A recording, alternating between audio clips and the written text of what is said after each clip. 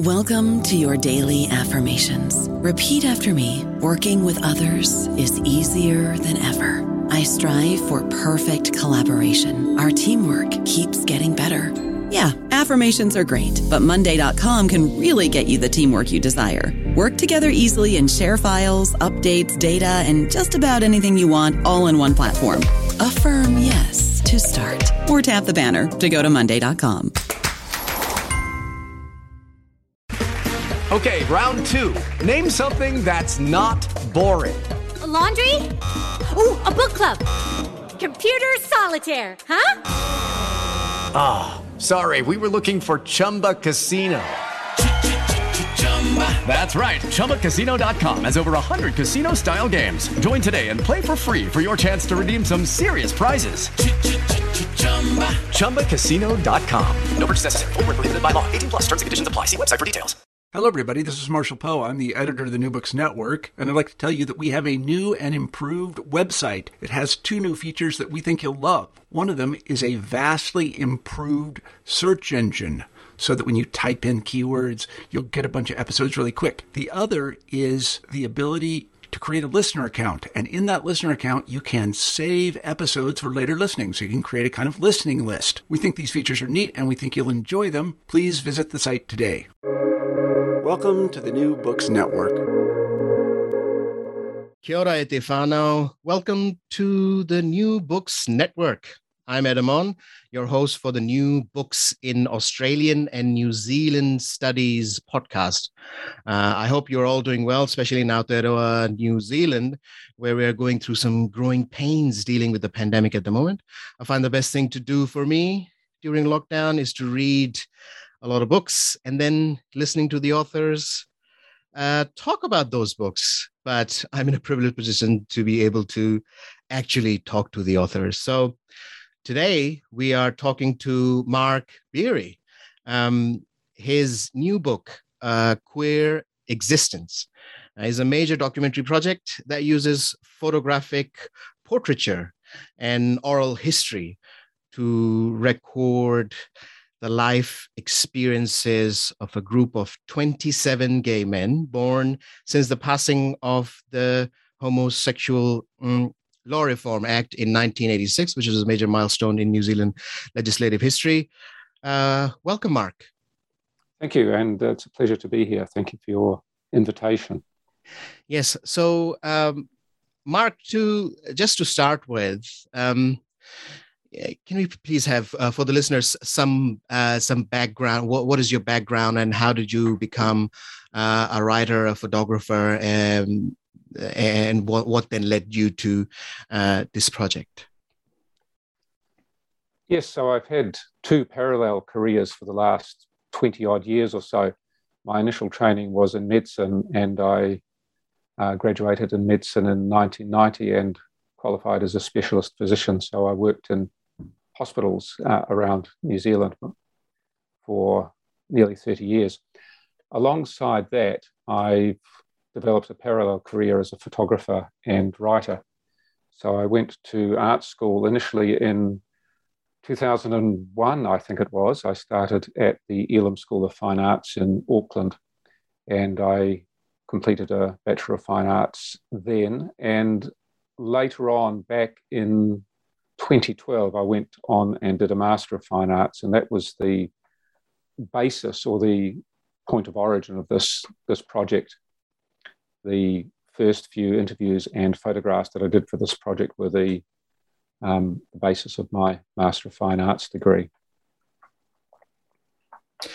Cool. So what motivated you to have a pictorial and oral history together? Because we don't usually do that or see that in regular oral history writing. Well, as I've said, my background was in photography. So I started off by taking photographs. And I did a previous book of mine was called Men Alone, Men Together, which came out in 2010. And that was about gay men and their relationships. So I photographed 15 single guys and 14 couples and one threesome. And that book was published by Steele Roberts Publishers more than 10 years ago now. And that was that was based on my final year's work for my Bachelor of Fine Arts degree. So I started off by photographing these people. And initially, it was almost alongside the photographs that I interviewed them. One of my sources of inspiration, and perhaps people with a knowledge of New Zealand photography will recognise this, was a book called Working Men by Glenn Bush, which came out in the 1980s and featured wonderful black and white photographs of guys in manual occupations. And alongside that were interviews talking about their experiences in life. And that was one of my earliest sources of inspiration. So that was what I was drawing on. And there is actually, in photography, there is quite a long tradition of collections of photographs with interviews or with first-person narratives from the people photographed. So I was drawing on that tradition. And then when I came to do this current book, A Queer Existence, I was working within that model. And although taking the photographs was a key part of the work I was doing, hearing these guys' stories and making their stories available and putting them on record was another key part of that. So in terms of my work, I've always worked with both text and image, and that seems to be the way that my practice has developed. Yes, it was a great experience to read the book, because the photographs are right at the start, after the history section, after the introductory section, and then all the stories come in. And what I found myself doing was that I went through each and every picture, and then after I read the story, I went back and looked at the picture again. I don't know why, but it was like I had known the person more now, so I can. It's not just a static photograph, and it has a history behind it. So that was quite fantastic. Now, to start with, as far as the history is concerned, and you have kind of milestoned it around the Homosexual Reform Act in 1986. Can you elaborate a little bit more on that? Why was that point? Yes. So before homosexual law reform, sexual acts between men in Aotearoa, New Zealand, were illegal. And that had been part of the history since the colonial era. The evidence we have is that in pre-colonial times, Maori attitudes towards same-sex intimacy were accepting and welcoming. And we have the word takatapui, which means an intimate companion of the same sex, which is the Maori word or the indigenous word that was used in pre-colonial times, as it is thought, and has been revived in the last recent decades. But during the colonial era, sex between men was outlawed and made illegal, and that persisted. And obviously, during the 60s and 70s, there was an increasing awareness of, if you like, the rights and the importance of allowing liberty to particularly gay men, but lesbian women as well. And as I describe in the introduction, the beginnings of a campaign for reform in the law date back to the I'm just checking the dates. I'm sorry to pause a moment to... No, that's all right. Yeah. 1962, the Dorian Society was formed in Wellington. That was the first.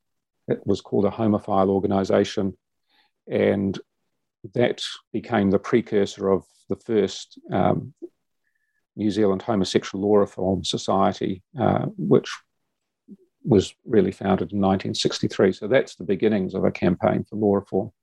And it really took off during the 70s with the gay liberation era, and then coming through into the early 1980s, the AIDS epidemic also had a huge impact on gay men and their lives in New Zealand, but was also part of the driver for law reform. One of the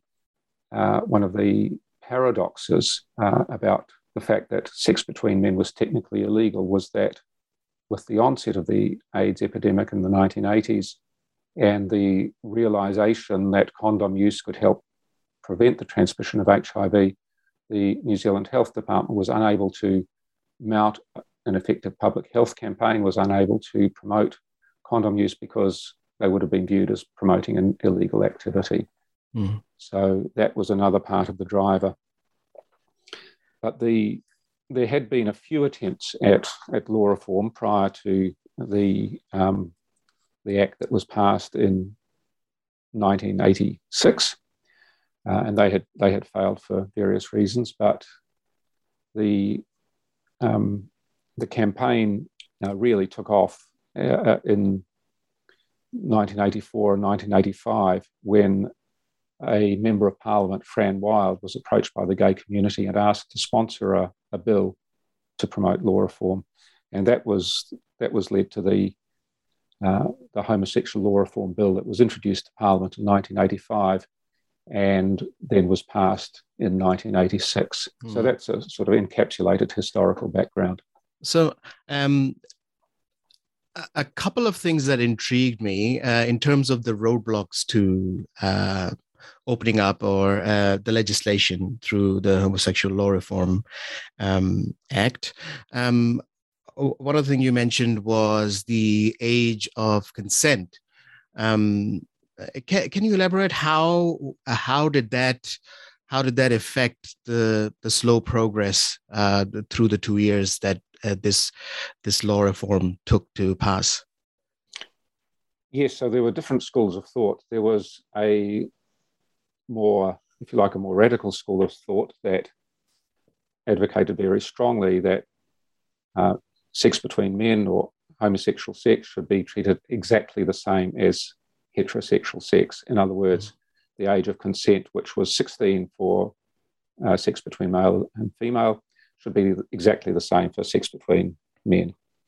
There was another more conservative group that would have been perhaps more comfortable with the British model, where the age of consent had been set at 20 or 21 in the first instance. And there was a more, as I said, conservative group of people who would have been happy with that. And so there were different groups or different opinions. But in the end, the body of opinion that carried the day was the one that said that sex between men should be treated exactly the same as heterosexual sex. And I think that was really important in the end in saying that this is not something that needs special treatment, that this is something that should be regarded as part of the spectrum of human activity and human rights, and that gay people should be regarded in law as no different from anyone else. Yes, it was quite interesting reading through the history, and essentially it hasn't been, because I did some background research, and there's deep dives into the time of the law reform, but not as much. It's mainly news-based stories. Now, the time when we're talking about the 50s and the 60s, you kind of differentiate the New Zealand movement and the US movement. Can you elaborate a little bit on those differences and how we adopted or how it helped New Zealand? Yes, I guess we're talking perhaps in the first instance about Well, if we want to get into the history, there were, if you like, two waves. There was what they call the homophile movement, which was really dates back in the United States back to the 1950s, and in New Zealand to the 60s, which was more about promoting, wanting to promote the impression or the image of gay men, or it would have been homosexual, would have been the term used then, as decent and respectable and well-adjusted members of society. And so the idea or the emphasis was on avoiding scandal and promoting the idea that homosexual men in particular could be upright and respectable citizens. Then in the 1970s, the gay rights movement came along, and that, of course, dates back to the Stonewall Inn riots in 1969 in New York, which really led to the gay rights movement, which was altogether more radical, challenged norms of capitalist society, challenged heteronormative norms of bourgeois life, and drew on ideas from feminism, Marxism, pacifism, and black rights, and presented homosexuality not as some abnormal behavior, but an innate part of the makeup of an oppressed minority group, and developed the idea of coming out as an essential part of claiming one's true personhood. And so gay rights was much more radical, much more, if you like, left-wing, much more progressive. And in New Zealand, that was launched in 1972 with a demonstration in a park in Auckland, Albert Park, which is right next to the university campus. And so gay rights groups were formed throughout the country and were active throughout the 1970s. And that was the movement, really, that I guess fed into the law reform campaign. But in the law reform campaign, there were many, many different groups or there was a wide range of opinion being drawn on. And so I guess you asked about the difference between overseas and New Zealand. I think part of the thing is that in New Zealand, I guess we were perhaps a few years behind other parts of the world. We also, though, had, as I said, this campaign for law reform coincided with the AIDS epidemic, and that I think was a particularly important driver in the New Zealand situation. Cool, thanks. Thanks for that. Now, getting into the people, the stories in the book. One thing I found that there was a commonality in terms of the importance of the point of or the event or the ritual of coming out. And I felt that there was a lot of precursors to that and the effects to that to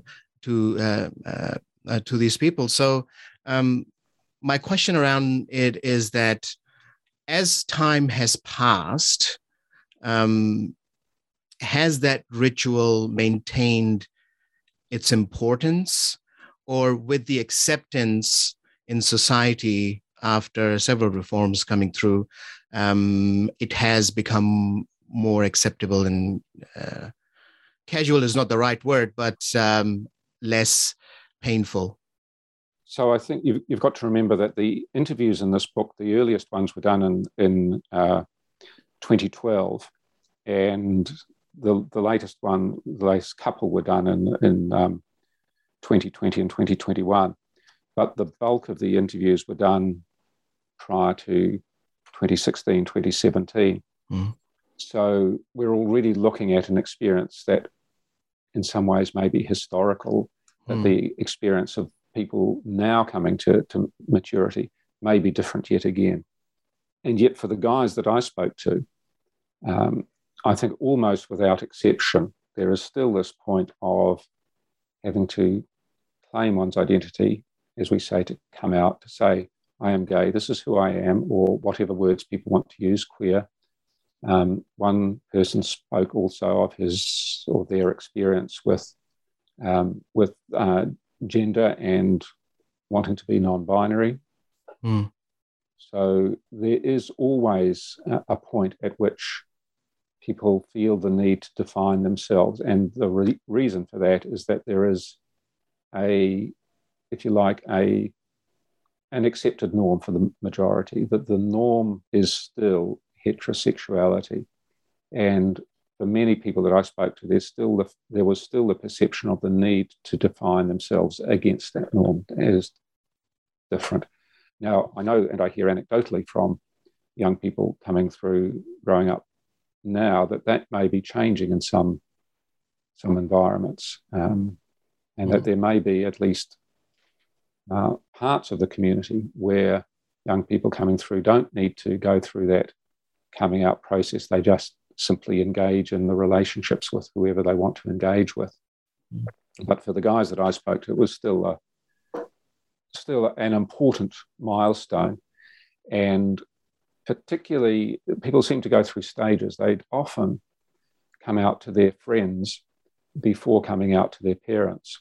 Yeah, I saw that in some of the stories where they suddenly realize that they haven't told their parents yet after putting it on Facebook. Yes. Yeah. And it seems to be that, and maybe it's true of many different sort of aspects of oneself, that people find it easier to talk to their friends about things than they do to their parents. But coming out to one's parents remained an important part of the process of establishing one's identity amongst the guys that I spoke to. And also I saw that depending on the family and ethnic makeup of the family, it could be more than just the parents, because I think it was Tonga's story in which there were the parents, and then he had to go and had a chat with his grandfather. Yes, that's right. And depending on the importance of extended family networks, then coming out with those other parts of one's networks is really important. In fact, in Tonga's experience, Tonga is of Maori heritage and describes the importance to him of his Maori identity as much as his gay identity.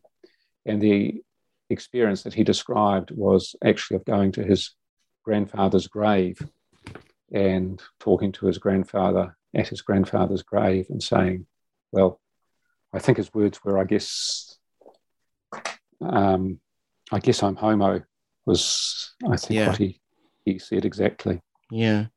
I don't know about you, but I'm very busy and I don't have a lot of time to cook. That's why I subscribe to Factor. Eating better is easy with Factor's delicious, ready-to-eat meals. Every fresh, never frozen meal is chef-crafted, dietitian approved, and ready to go in just 2 minutes. You'll have over 35 different options to choose from every week, including Calorie Smart, Protein Plus, and Keto. These are 2-minute meals. Factor meals are ready to eat and heat, so there's no prepping, cooking, or cleanup needed. They're flexible for your schedule. Get as much or as little as you need by choosing your meals every week. Factor is the perfect solution if you're looking for fast, premium options with no cooking required. Sign up and save. We've done the math, and this is important. Factor is less expensive than takeout, and every meal is dietitian approved to be nutritious and delicious. Head to factormeals.com/NBN50 and use code NBN50 to get 50% off. That's code NBN50 at factormeals.com/NBN50 to get 50% off. And I really liked his last line in his story. He said, all boats will rise up with my tide of pride, when he's talking about identity. So I just wanted to get into the identity aspect of sexuality and family and ethnicity. I did find that there were certain struggles within the people. dealing with those aspects of being a human. Can you elaborate on that? How did you feel about that, and how does one align sexuality with other identities? Yes, one of the things that I found from the people I spoke to was that, particularly for people with from a non-European ethnic background, and I spoke to some people from a Maori background, I spoke to some people from a Pacifica background, and a couple of people from Asian backgrounds. For some of those, their identity or their cultural identity was as important or more important in the first instance than their gay identity. And one of those was Jonathan Selu, who is of Samoan heritage. And he describes how he was from his father was Samoan, but his mother spoke English. And so they initially only spoke English in the home. And then at high school, he started learning Samoan and embracing his Samoan identity. And that was a hugely important part of his process. And he had to do that and claim his identity as Samoan before he got to the point of coming out and claiming his identity as gay. And we also talked about Tonga Perutu Neha, who similarly, it was very important for him to establish and claim his Maori identity and not let that be subsumed by what he saw as a very Western Americanized model of being gay, which, and I think this is probably true, that the commercial presentation of gay life is often very consumerist. It's often very very self-focused, and he was very adamant that he didn't want to buy into that model of being gay, that being gay had to be something that was part of his cultural heritage, part that didn't wipe out or didn't erase his cultural identity. Yes, and I did feel that narrative flowing through across many stories, that there was a bit of backlash towards the stereotypical portrayal. So that brings us to the stereotypes. Now, I found that a lot of people had that struggle because there was this stereotypical idea during their school time amongst their friends, and that was the main hindrance. I found it myself. I'm not gay. I'm a cis and heteronormative cis male, and even when I told certain people about my interview and the book that I was focusing on, I did find some comments coming through. So do you think there's still some work going to be needed in culture? Because I found that it's an ongoing process. Very much so. Yeah. I think that there are different discourses that are prevalent in different parts of society. And certainly in New Zealand, there is one discourse which is very much around acceptance and normalization of different sexualities and different gender presentations. And that's probably very much part of the discourse of public life, if you like, if within government, within teaching, within public institutions like libraries. That's very within academic circles. There's very much that discourse.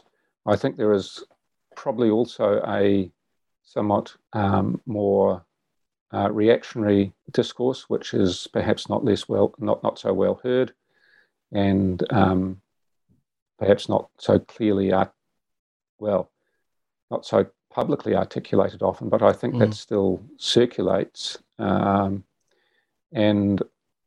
I think that is, as you say, there is still work to be done in terms of promoting the acceptance of a range of different ways of being in the world. Yes. With keeping the thread of identity as well, there were religious narratives as well. So there was quite a lot of openness to the acceptance of religion, and then there were some parts where there was religion was not looked upon as a favorable aspect. For me, I think what I gathered was that, I mean, the colonial time led to the introduction of Christianity as well, and that has seeped through our culture up till now. But do you find in your two experiences between the previous book and the current book, the attitude towards religion have changed? I think actually there were some similarities in experience, and one of the threads that comes through is that people who have grown up in conservatively Christian environments do struggle more and do face more internal or internalized conflict with their sexuality. Yeah. And so I think there is still a lot of negative messaging from the conservative elements of the Christian church around the undesirability or the unacceptability of being gay. And there are also narratives in the book, or one or two anyway, of people for whom being gay was something that evolved alongside an active Christian faith, which was developing in a more progressive environment and in a more tolerant and open environment.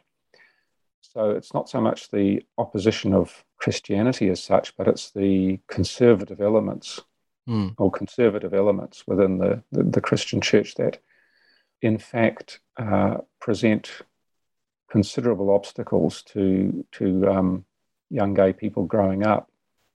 And that remains a concern, and I think it probably remains a concern even today. And I guess one of the things I wish is that people would read not only these stories, but the stories in my previous book and all the other, so many thousands of stories of gay people and queer people around the world,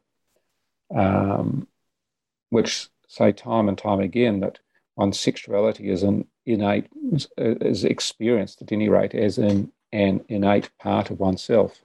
And we could talk a little bit more about identity and the constructs of identity, but the experience of people that I spoke to is that their sexuality is something that is deeply a part of them, and it is not something that is chosen. Sometimes it's not something that is desired. And so the journey is to find acceptance and ways of being and ways of loving and ways of being in relationships that are compatible and concordant with one's sexuality. It is, I found it really intriguing because as I communicated to you through the emails, I'm new in New Zealand, about 10, 11 years, and I'm from Pakistan, which is a very conservative Islamic country. So the conservative basis in religion that presents itself to the general their general congregations as opposed to homosexuality or any identity basis based on gender as well. So I think that New Zealand is on its way a little bit further, and in Pakistan we need a lot more work, to do. Now I really wanted to talk about internalized homophobia. So me, from a colonized country, from Pakistan, and in colonialism, there's a theme of internalized racism. So can you elaborate on internalized homophobia? Yes. So the idea is that, or the concept is that people growing up, or gay or queer people growing up, take on board, often subconsciously, a large number of negative messages around homosexuality or around being gay or being queer. And it is one of the things I found in talking to the participants in this project, that often those messages are quite subliminal and come from all sorts of avenues. It may be from kids making comments in the playground, oh, that's so gay. It may come from comments in the portrayals in the media. It may come from things that are unintentional things that are said by people around you, parents, adults, other members of the community. So often it's not even direct messages like being homosexual is wrong, but it's subtle and insidious messages around this being something that's not quite desirable. Can it be classified as something like a bit of a microaggression in current terms? Those sorts of things as well. Yes, yes. Yeah, those little and often slightly insidious put downs. And, when I was growing up, this is going back a generation prior to the ones that I spoke to, but, pufta was a term of abuse, a generic term of abuse, and referred to anyone, a man who in any way was deviated from, norms of, culturally determined norms of masculine behaviour. Yeah. So, and anyone who was outside the norm, if you're a little bit literary or artistic, or dressed more flamboyantly, or you could be at risk of being abused in that way, even if you weren't homosexual. So a whole lot of little, very subtle messages that come through, and so the idea of internalized homophobia is that people come to see something in themselves as being bad, and that can have effects on self-esteem. Obviously, it can have quite pervasive effects on how you present and operate in the world, on your sense of aspirations, on your sense of ambition. It can affect your perceptions of relationships. When I was growing up, one of the messages that came through very strongly from all sorts of sources was that gay relationships didn't last. And in fact, many of them do, and many of them last very successfully. But so there was the idea that if you were gay, you were destined to a life of heartbreaking affairs. That's one example, and it's not necessarily relevant to the people that I spoke to, but that's one that I brought through. So yes, the effects of internalized homophobia can be insidious and long-lasting, and even relates to portrayals in the gay world and on dating apps and things like that. The desirability of being straight acting, for example, which was something that came through. People would speak about they'd be on a dating app, and I think Tonga mentioned it in it.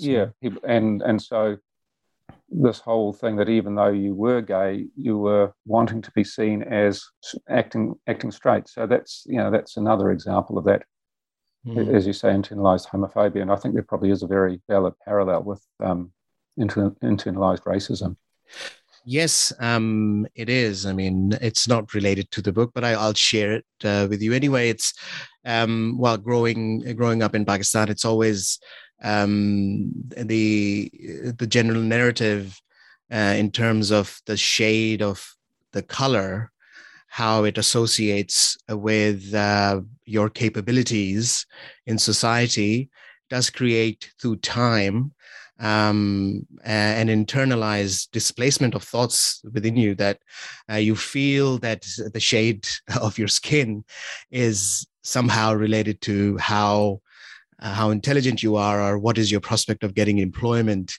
So there certainly are parallels. That's why I asked specifically that question, because it is quite pertinent. Okay, so just coming towards the wrap up, I really wanted to discuss about. Almost everybody talked about how they would label themselves, either gay or queer, and there was a discussion in almost all stories around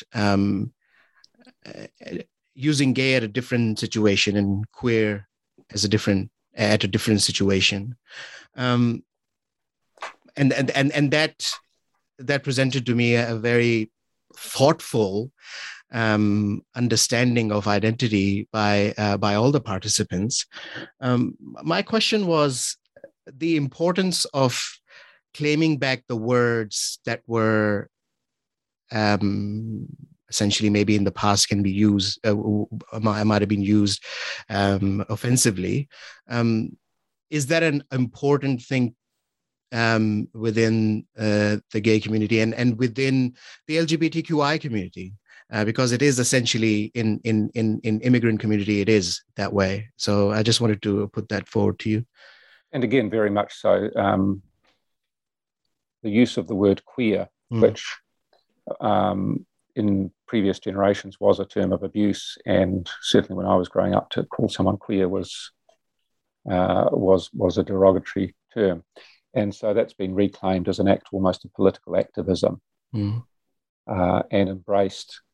And I guess to take a step back, because I started this project in the context of a master's degree, I was interested in constructs of the self, and I was interested in the, if you like, from a theoretical perspective, the concept that the self is something that is that is constructed from social discourse or from social narratives. And I was operating within a post-structuralist sort of academic framework. So that motivated some of my inquiry. So I was interested in the ways in which people created their sense of who they were, or in the idea that people drew on prevailing social narratives to construct their sense of self. And as I said earlier, that theoretical framework stands in some tension to the repeated experience of people when you speak to them, that their sexuality is something that is inherent in them, that is innate in them. And that's something that's been borne out by other oral historians as well. And there's been a few papers written about that in academic circles, that tension between prevailing social constructionist or post-structuralist narratives around the mutability of the self versus people's lived experience of the self as being something that is innate. That's somewhat by the way of a digression, but I was also interested in the language that people use to describe themselves. And so there's been if you like, there are different phases of language. So gay is used by many men who feel romantic and sexual attraction to other men, but it also implies something of a maintaining a essentially male gender identity. Yeah. And it implies something of a sense of operating more or less within established social frameworks, whereas queer is much more often in usage, it's much more radical in its applicability, it's much broader in its applicability. It refers to a much more generalized, if you like, rejection or moving away from heteronormative standards. So queer can mean a whole lot of things. It can mean a difference in your sexual identity. It can mean a difference in your gender identity. It can mean a difference in your gender presentation or the way in which you construct relationships. So it's a much broader category. And I was interested to find to record people's experience of the language that they use to think about themselves. So it was part of your part of the questions that you asked during the interview. Yes, that was one of the specific things that I inquired about. Okay, thank you. I mean, it was fascinating to talk to you, and your book is very engrossing, and it's fantastic because there are it is a multitude of emotions one goes through reading each stories, and I would recommend it for anyone to buy it and read it in a go. And it's and I was amazed how everybody was so articulate in telling their stories, which I loved, and I felt that everybody was very in touch with their feelings when they did have a chat with you about it. So the last thing I would ask that, did you find barriers that people had opening up to you? These participants had opening up to you because they are very personal stories. I was actually quite not surprised, but moved and honored that so many people were willing to share so openly about their lives, and in some cases in quite intimate detail. And I've talked a little bit, people have asked me a little bit about this elsewhere, that I think a big part of that is creating an environment where people feel that they're heard and respected, and that their story is welcomed. And my interviews would often last 4 hours. Sometimes I went back and did a second session. So having plenty of time for the interview was a critical aspect of the process. And the other thing is that I think, and it goes back to this idea that, and one person said that, Anthony Bailey said in his story that he grew up in a very conservative home in which homosexuality was not something to be spoken of, and he finishes his story by saying, the experience of participating in a book being written about the experiences of gay men has been a sharp contrast to the themes of my life. Repression and silencing, pathologizing and invalidation have been replaced by the opportunity to be vocal, to be heard, to be normalized, and to be valued. And whatever I have to say, I have the space and permission to say it. And so for a lot of people, I think the experience was actually quite validating. And for a few, and the experience, if you think about it, how often in life do we have the chance to sit down and tell our story to someone over 3 or 4 hours and have that person listen and inquire and unwrap the detail of it? That is actually quite a rare experience. Yes. And I think a number of the participants found that experience valuable in its own right, quite apart from the outcome, which is what I hope will be a set of stories that will be valuable as a historical document, as a record of a particular time and place in history, and in the history of this country, Aotearoa, New Zealand, and in the history of queer lives around the world. Well, thanks, Mark. I have so many questions. We can talk for hours around this, but we'd have to wrap this up. Thank you so much for taking the time out and being open about your work. What's coming next? Well, I've got a couple of things percolating. I do have a collection of photographs of what for many is an institution in New Zealand, gay life, a place called Autumn Farm, which is a retreat in the South Island. And I've got photographs over that I've taken there over 10 years, and that's percolating in the background to be worked on and finished off and edited and brought to some sort of resolution. Oh, that is fantastic. I'm looking forward to it. Yeah. Yeah.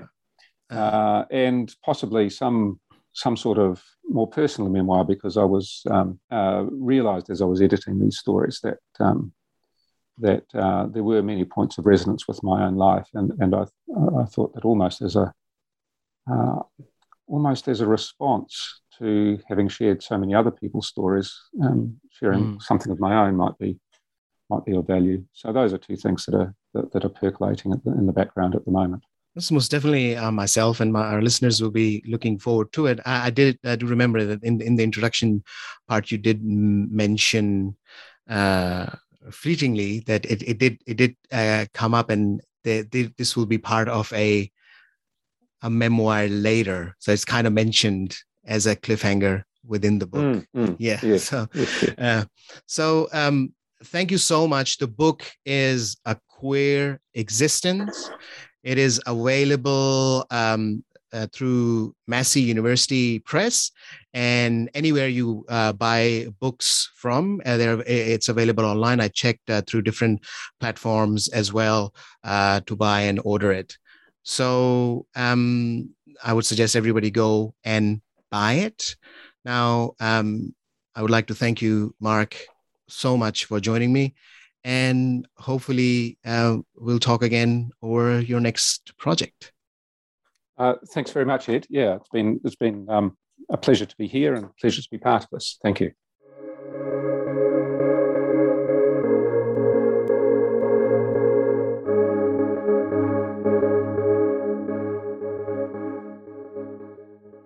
With the Lucky Land Slots, you can get lucky just about anywhere. This is your captain speaking. We've got clear runway and the weather's fine, but we're just going to circle up here a while and get lucky. No, nothing like that. It's just these cash prizes add up quick. So I suggest you sit back, keep your tray table upright, and start getting lucky.